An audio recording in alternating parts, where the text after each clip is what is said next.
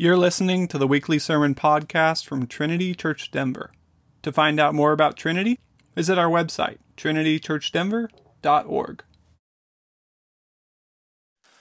Sprinkled through much of what we looked at so far in the book of 1 Samuel is how are we supposed to think about, react, respond as the people of God when faced with an external enemy like the Philistines.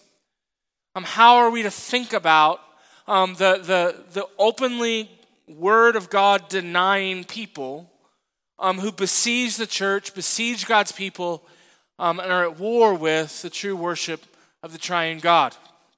And that is far simpler than what we're going to start to look at this week, and we'll continue for a number of weeks as we continue through Saul and David's relationship.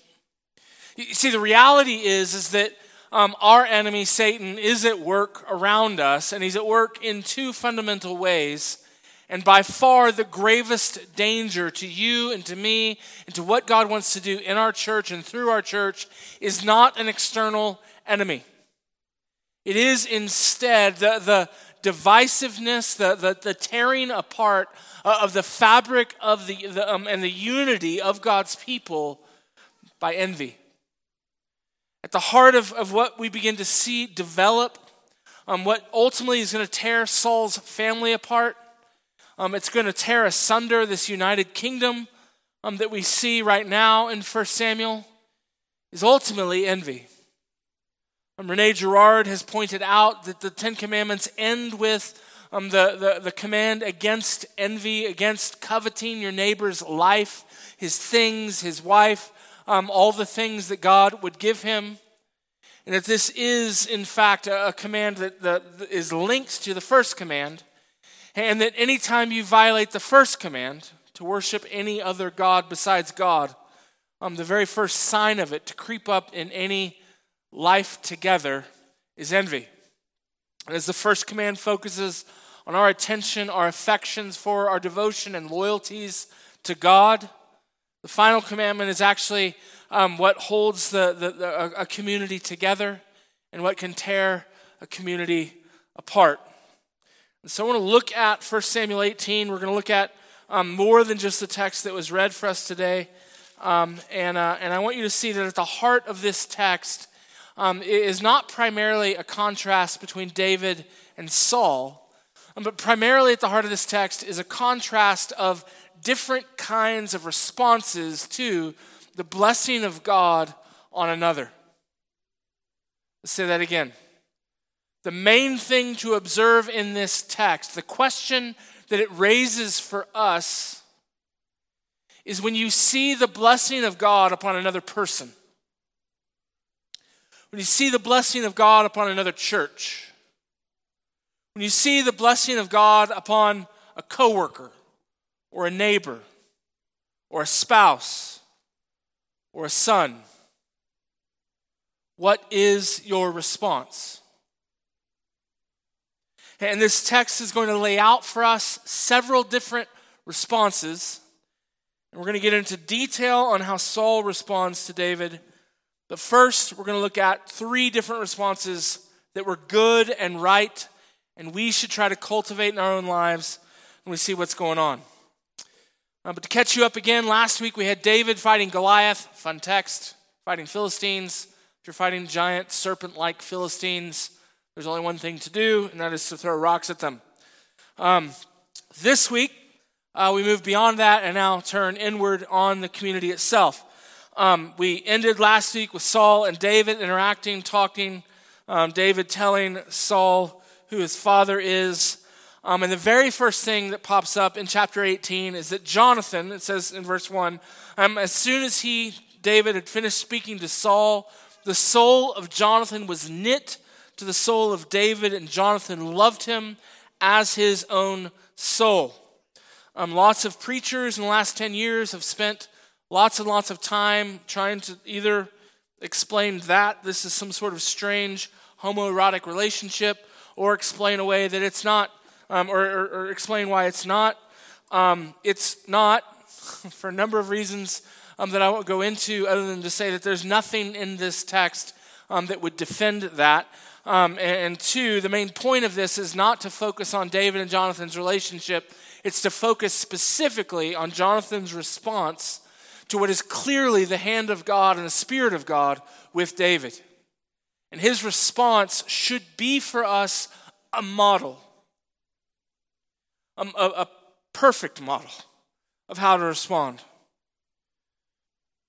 Listen to what Jonathan does in the face of the Spirit of God abiding with David and David's success. Verse 3, then Jonathan made a covenant with David because he loved him as his own soul. And Jonathan stripped himself of the robe that was on him. Robe symbolized Jonathan's status as heir, his status as the son of the king. He takes that status and gives it to David. And his armor, and even his sword, and his bow, and his belt. He takes not only his status, which is conveyed in the robe, he takes his vocation, as one who fights on behalf of the people of God covenantally, and he gives that to David. So Jonathan looks and sees what is God doing right now in Israel. And what God is doing right now in Israel is his Spirit has come to dwell with this leader, this king named David. God is blessing everything David sets his hand to. David has gone to war with the enemies of God and been victorious. David is blessed by God. David is, we're going to learn, this is actually a repeated phrase in this chapter, that David is acting wisely. And there's a connection here between the wise actions of David and the blessings of God, or the profitability of all of David's actions. And Jonathan looks and sees rightly, this is what God is doing.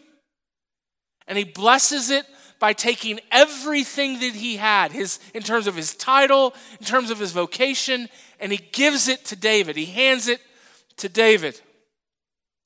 Now, an interesting thing to keep in mind, I really want you to think all the things you're supposed to think about Jonathan here.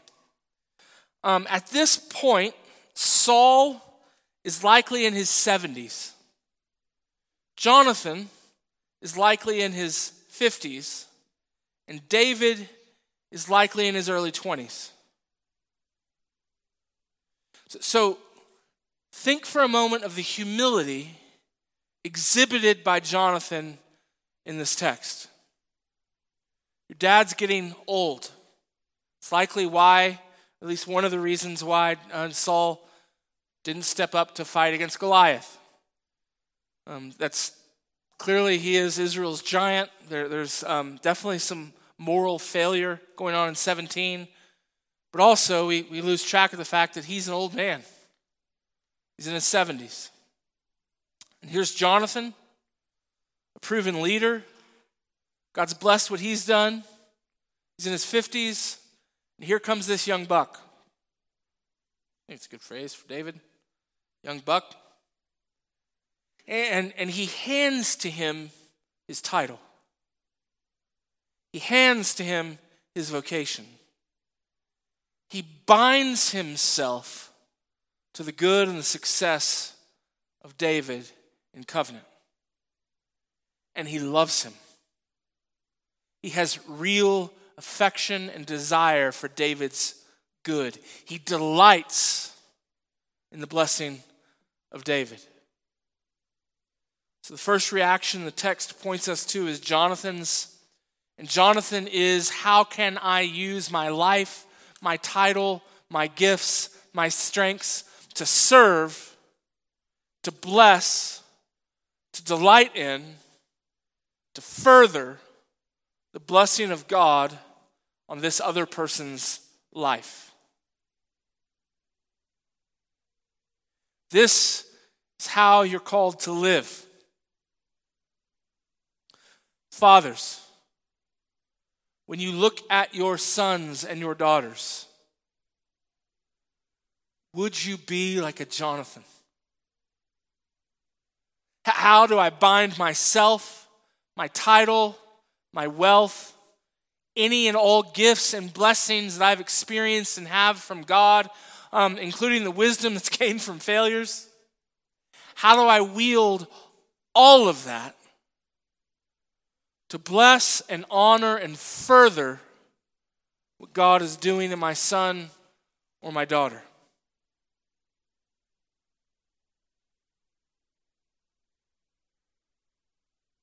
With a neighbor, maybe with a friend who makes way more money than you do. Probably works half as much. How do you look at the external blessings of God upon that person and say, how do I wield my title? How do I wield my gifts?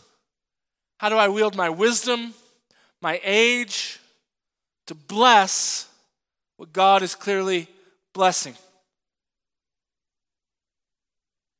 So that's Jonathan. We're going to skip over Saul. Then we have in verse 7, the women. And towards the end of the chapter, we see that the people are delighting in, they're celebrating, and they love David.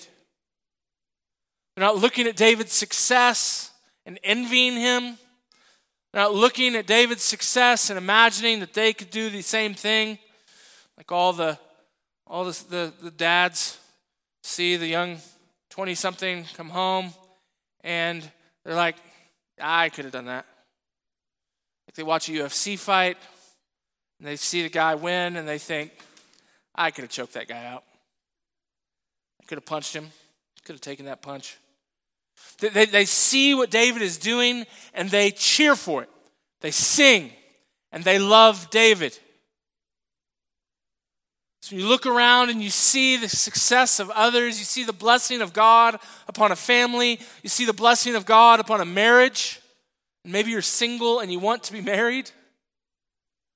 When you see those blessings around you, particularly when it's blessings you don't have,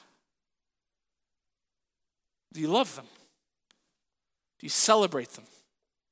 Do you cheer for them? Do you make up songs about how great it is? So that's how the people respond. Then you have Saul's daughter, Michal. It says that she saw David and she loved him. And we're going to see in a minute that I think Saul's trying to do something, clearly trying to use his daughter, I think in a couple of different ways to try to trick David. The main thing the text tells us about Michal is she looks at David, she looks at the hand of God on David, she looks at the blessing of God upon David, and she loves him. Young single women in this room, or maybe less young single women in this room. Do you see men as competition? Or do you see the blessing of God upon a man? You see the Spirit of God attending that man? And is that attractive to you? Do you love that? We should delight where we see the blessing of God and the Spirit of God and the wisdom of God at work in other people. We should delight in it. We should expend our own energies to further it, to bless it, and to see it go even beyond where it is. And we should be attracted to it. But that's not Saul's response. A couple of things I want you to notice about Saul's response to what's happening with David. Look at verse 8. It says, and Saul was very angry in this saying. This is the singing of the women. If you can imagine traveling from village to village and a bunch of women come out to sing every time you show up in the village, and they sing about, yeah, you're pretty great, but this guy's awesome. That could get old. Well, it got old to Saul. Saul's very angry. This saying, the songs displeased him. He said, they have ascribed to David 10,000s, and to me they've ascribed thousands. And what more can he have but the kingdom? Saul sees what's happening. Now, there's an important distinction to be made here. He sees what's happening and refuses to acknowledge that God is the one doing it. In other words, he can see the facts on the ground, but he doesn't understand. He's blind to the story he's actually in. We'll come to that in just a minute. So the first thing is he sees the success of David. He sees the gladness of the people in response to the success of David. And rather than respond with gladness, with love, with blessing, he sees this young 20-something as a threat. He's angered by it. But he accurately recognizes exactly what's happening. The kingdom is going to David.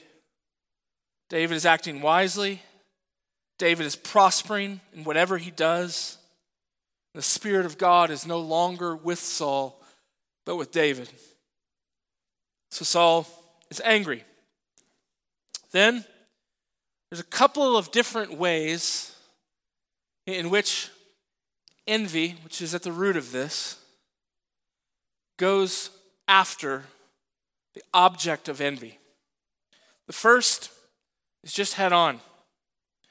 Saul is raving, as the text tells us. David has gone back from his slingshotting to being a musician.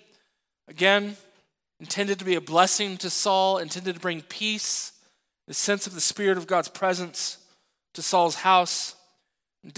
Saul is there raving, and he has a spear in his hand. Just a quick aside, I like to put some of these in for those who find yourselves in certain situations. If you are ministering to, caring for someone who is raving, and I think there's, a lot of there's a broad spectrum there of how we could define raving.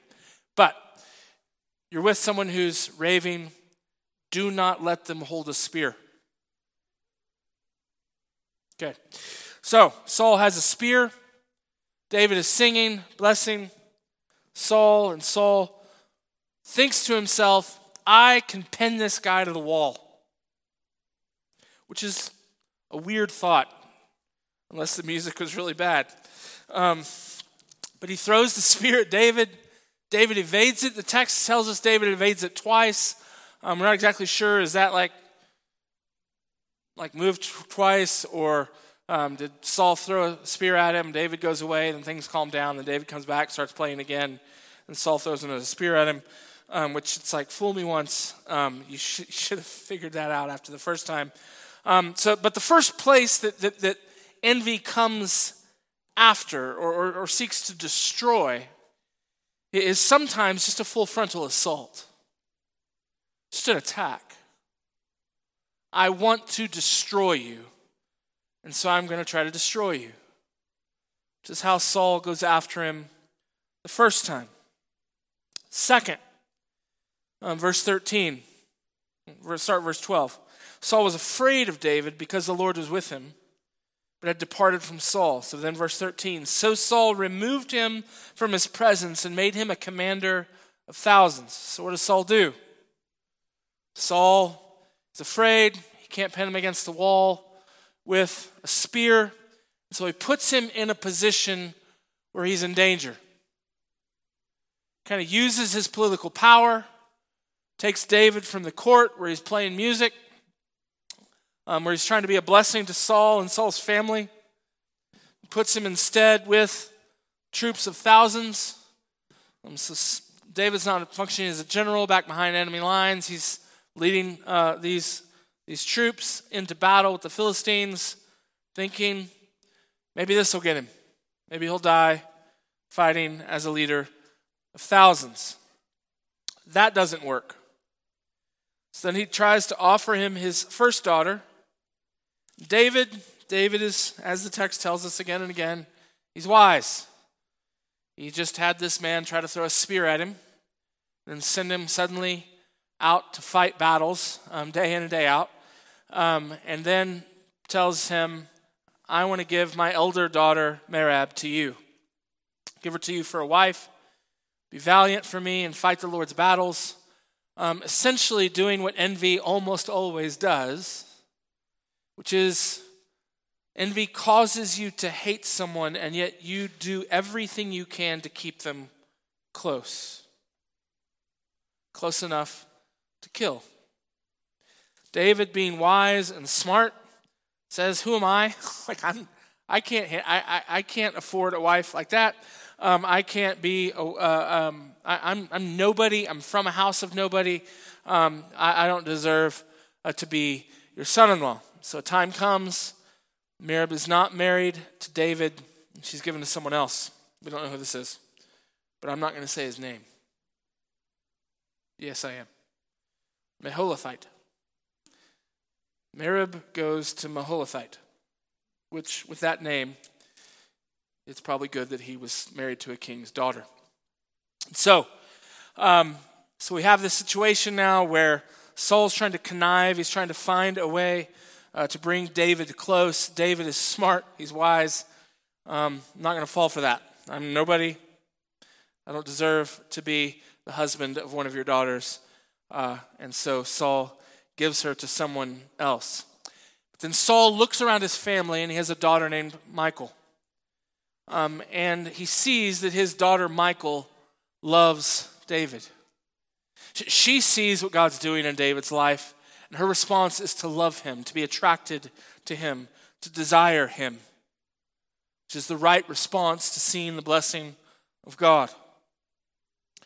He hears about this, and it pleases him. Why does it please him? Because he can use Michal to get to David.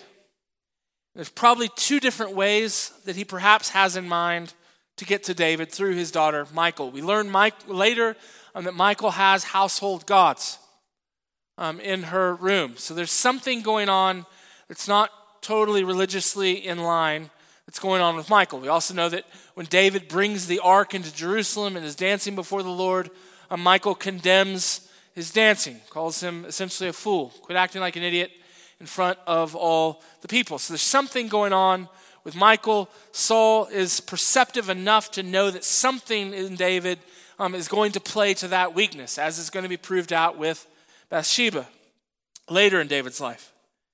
But the most direct correlation, the reason why Saul thinks he can use his daughter Michal to get to David, is he says, I'm going to send him on an impossible mission. I'm going to give him an impossible task. And this impossible task will involve the Philistines, and it will get him killed. And so David again responds wisely, says, hey, I don't have any money. I'm from nobody's house. I don't deserve to be the son-in-law of a king. And the servants from Saul go to him and say, look, the only thing Saul needs for you to marry his daughter is 100 foreskins from the Philistines.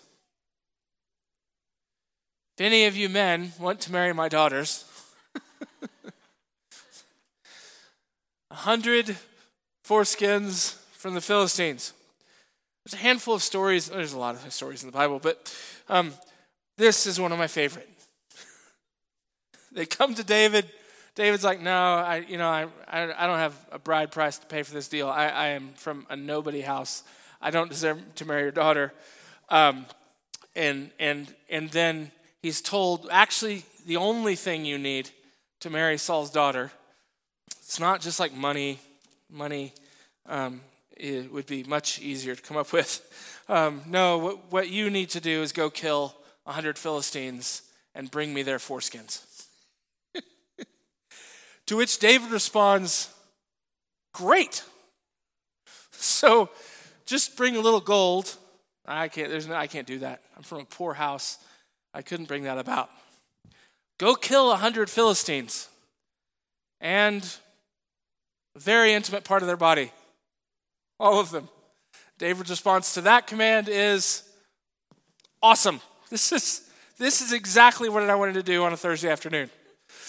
So David goes, and then I guess things are going really, really well, so he decides I'm not going to stop at 100, I'm going to double it. And so he gets 200 foreskins, never mind. And so he then brings that to Saul. Saul gives him Michal as a wife, and so we have Michal and David married and receiving the blessing of God, such that Saul, even in sending David to do something that will destroy him, something that's motivated by envy, something that's motivated not by David's good, but to destroy David, God is so blessing David, so with David, that task, that impossible task, prospers in David's hand. And so here the trick intended by Saul to kill David actually results in Saul becoming David's father-in-law. So be careful, fathers, if a man comes to marry your daughter and you just give him an impossible task.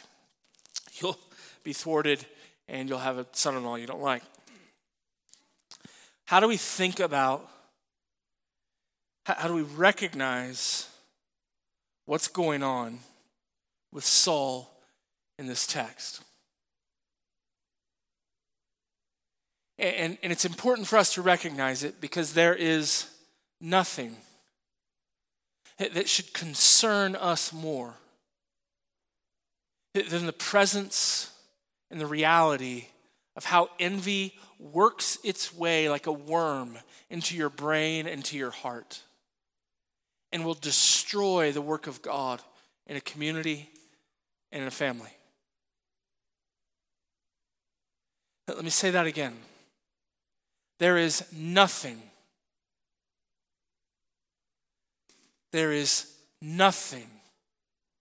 more destructive to friendship, to a marriage, to a relationship between parents and children. Nothing more destructive to a community like a church than the presence of envy. That if as you look around this room and you take note of Caleb's car. I don't think Caleb has a particularly nice car, but maybe you look at it and you think, that's the car I want. And at first it feels like, it's just admiration for a really nice old pickup truck. Not so nice. Maybe admiration for an old pickup truck. And then that admiration for an old pickup truck becomes, man, I should look for an old pickup truck. And you find you can't find an old pickup truck as excellent as Caleb's old pickup truck. And you slowly start to think, why does he get the old pickup truck? He probably only has an old pickup truck because his dad gave him his old pickup truck. And he didn't deserve it at all. He didn't even find it on Craigslist. He didn't do anything to deserve that old pickup truck. And you start thinking, well, why would God give him that old pickup truck and not me an old pickup truck, knowing that I would be so happy with an old pickup truck and he just has this old pickup truck and he drives that old pickup truck like doesn't even care that it's such a glorious gift to him. He doesn't deserve it. And then, and this is where the things usually slip just under the radar. You start getting annoyed with Caleb's shirts. Like, why is Caleb wearing a plaid blue shirt on a Sunday? Arrogant lawyer. Only arrogant lawyers wear blue plaid shirts. Plaid shirts. He's arrogant. And he has an old pickup truck. Sweet old pickup truck. Then you start seeing how he greets people at the door. Maybe he was talking to somebody else and didn't say hi to you. Look how stuck up Caleb is. He's selfish and arrogant because he wears that blue plaid shirt. And he's ungrateful. He has this incredible old pickup truck. And he won't even talk to me. He's too good for me. Can't say hi to me. What's happening? You're raving. You've been driven mad with envy.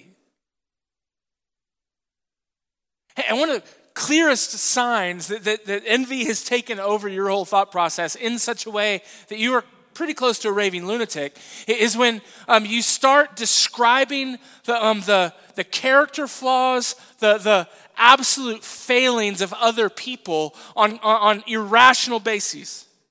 You start interpreting all of their actions and all of their possessions and all of their facial expressions and their ways of interacting with people totally in terms of your almost subconscious envy of some blessing that God has put in their life.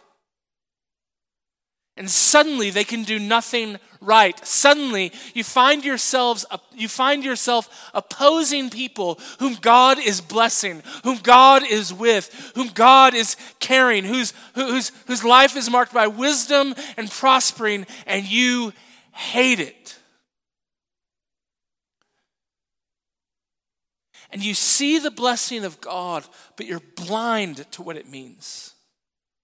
You think it means he's just lucky or arrogant or prideful.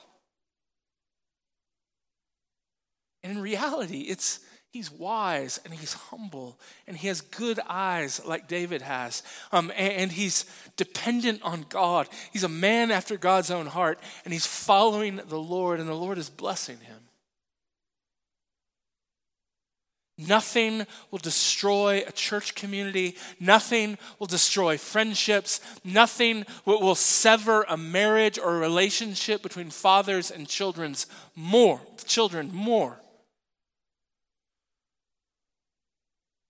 Looking at other people and saying, why don't I have that? Why isn't my life prospering that way? Look at all that God is giving them. Look, or usually it doesn't come out that way because then you've just admitted it. Look at all that they have or have taken or have been given and haven't earned. So you see right away a separation between a father and a son, Saul and Jonathan. Jonathan blessing the work of God, Saul resisting the work of God. And it will deeply tear apart that relationship. You see the relationship between a king and his people as the people sing and shout and celebrate the prospering of David. And Saul hates it and condemns it, and all the songs just make him angry and afraid. You see the separation between a father and his daughter. She sees the blessing of God. She sees the faithfulness of God. She sees what God is doing, and she loves it. She's drawn to it. She's attracted to it. And her father just wants to use her to try to defeat his own enemies and to protect his role, his vocation, his title as king. There are three kinds of people in this story. Philistines, open enemies to God's words. And we are surrounded by them in our city. People who disregard God, disregard his words, hate his words, ignore his words. And sometimes we can be so focused on the obvious sins around us that we don't go to war with the prevailing sin in our own hearts. The sin, the idol of covetousness. And we become like Saul, the second kind of person you have to deal with in this text.